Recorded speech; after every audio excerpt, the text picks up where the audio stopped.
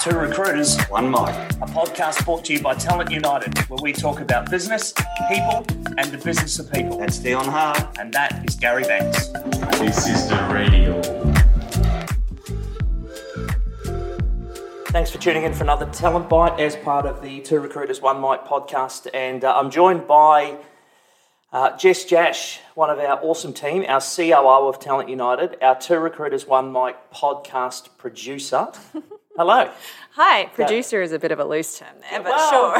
Overseer. You stitch the stuff together and make sure it gets online so people can hear it. So we appreciate that, because without that happening, it wouldn't be out there. So no one would be listening. We know very few people listening anyway, so, but it'd be even less if you didn't put it on the internet, so thank you. For those who haven't heard before, a Talent Bite is essentially, we let people post a question to us and we answer it, and quite often we can answer those questions in a quick few minutes. If something a bit chunky, we turn into a whole episode. This isn't just necessarily a question, it's not a question that someone posed, but it is a conversation that I had with a candidate the other day, and I thought that you of all people are probably best served to help us on this. Essentially, we were sending a younger candidate for an interview for a warehousing role. And when I spoke to her half an hour before the interview, she was kind of freaking out. Not freaking out, but just really nervous. In a state. And I thought, if you talk to them the way you're talking to me, it's not going to do you any favours. Yes. And I just said, look, just relax. It's just a conversation. You know, I tried to say the usual things that I say, but it's not really my area of expertise. What would you have advised me to say to her, or what would you advise people to do if they are shaping up for an interview and they're feeling a little bit stressed? Perfect. I have two answers for this one, right, and both are very, very easy to do, and something that no one else will notice you necessarily doing either. So it's not very conspicuous. It's not flailing your arms about or anything like that. However, if doing that makes you feel better, fill your boots. Do it in the car. Do it in the car. Do it at reception. Yeah, make sure it's not underneath one of the windows or anything. But basically, the first one is, it's going to sound really cliche, but it's cliche because it's the truth and it works, is breathing. But there's a specific way. If you focus on a longer inhale, you're going to activate your nervous system more. And you're already in an activated state, so you want to regulate it. So focusing on the exhale and lengthening the exhale, or at least equalizing the breaths, is going to help calm you. So you can take a breath in, you count however long, whatever your count pace is, and at least equal that for the exhale. But if it feels comfortable for you to, you might lengthen it a little bit longer. Right. And do that at least, I'm going to say 10 breaths. I was going to say 5, but no, go nuts. Do it for at least 10 breaths or 2 minutes. It's literally 2 minutes in your day, and it will just help to re-regulate that stress response that's happening. It's not necessarily, it's not going to fill the world with rainbows and unicorns and everything, but it's going to help with that.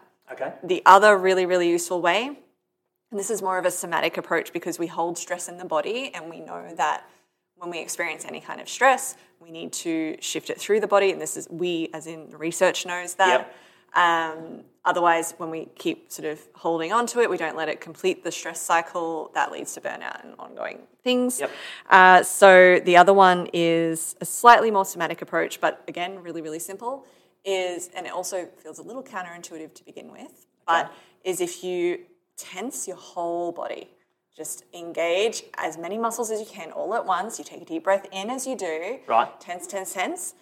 And then a big exhale out of your mouth, like a long sigh of relief, and release everything.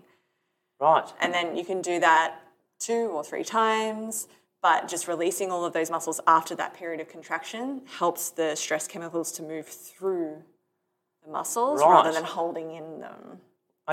So very, very useful. And each one will work differently for each person and in different circumstances as well. So, play around, find what works for you. But as a baseline, that's what I would suggest. Awesome. Well, I'm very glad that I asked you the question, because I don't think it would have ever dawned on me to tell a candidate to just breathe and clench up all your muscles and then do a big sigh. Yeah. So I'm glad you put it in a much more succinct and intelligent form for people who are listening. The just breathe bit feels easy, which is why it's so forgettable, because we kind of look for the complicated solution to things versus what's actually really, really simple sometimes and can really help. So cool. So there you go. If you are preparing for or shaping up for an interview or any kind of meeting or anything, but especially interviews, because that's kind of what we do, just, my advice, just remember, just relax. It is only a conversation. Like the worst case scenario is you walk out of the interview and you don't have the job. Well, you didn't have the job when you walked into the interview anyway. So, there's nothing really bad that can happen. But if you do find yourself really getting a bit stressed out, then follow Jess's advice. A few deep breaths of equal length in and out, and clench up your muscles and relax them. Yeah. Before or after the stress. Like before or after the interview, before or after the thing that's stressing you out will help. Brilliant. There we go. Thanks, Jess. Thanks.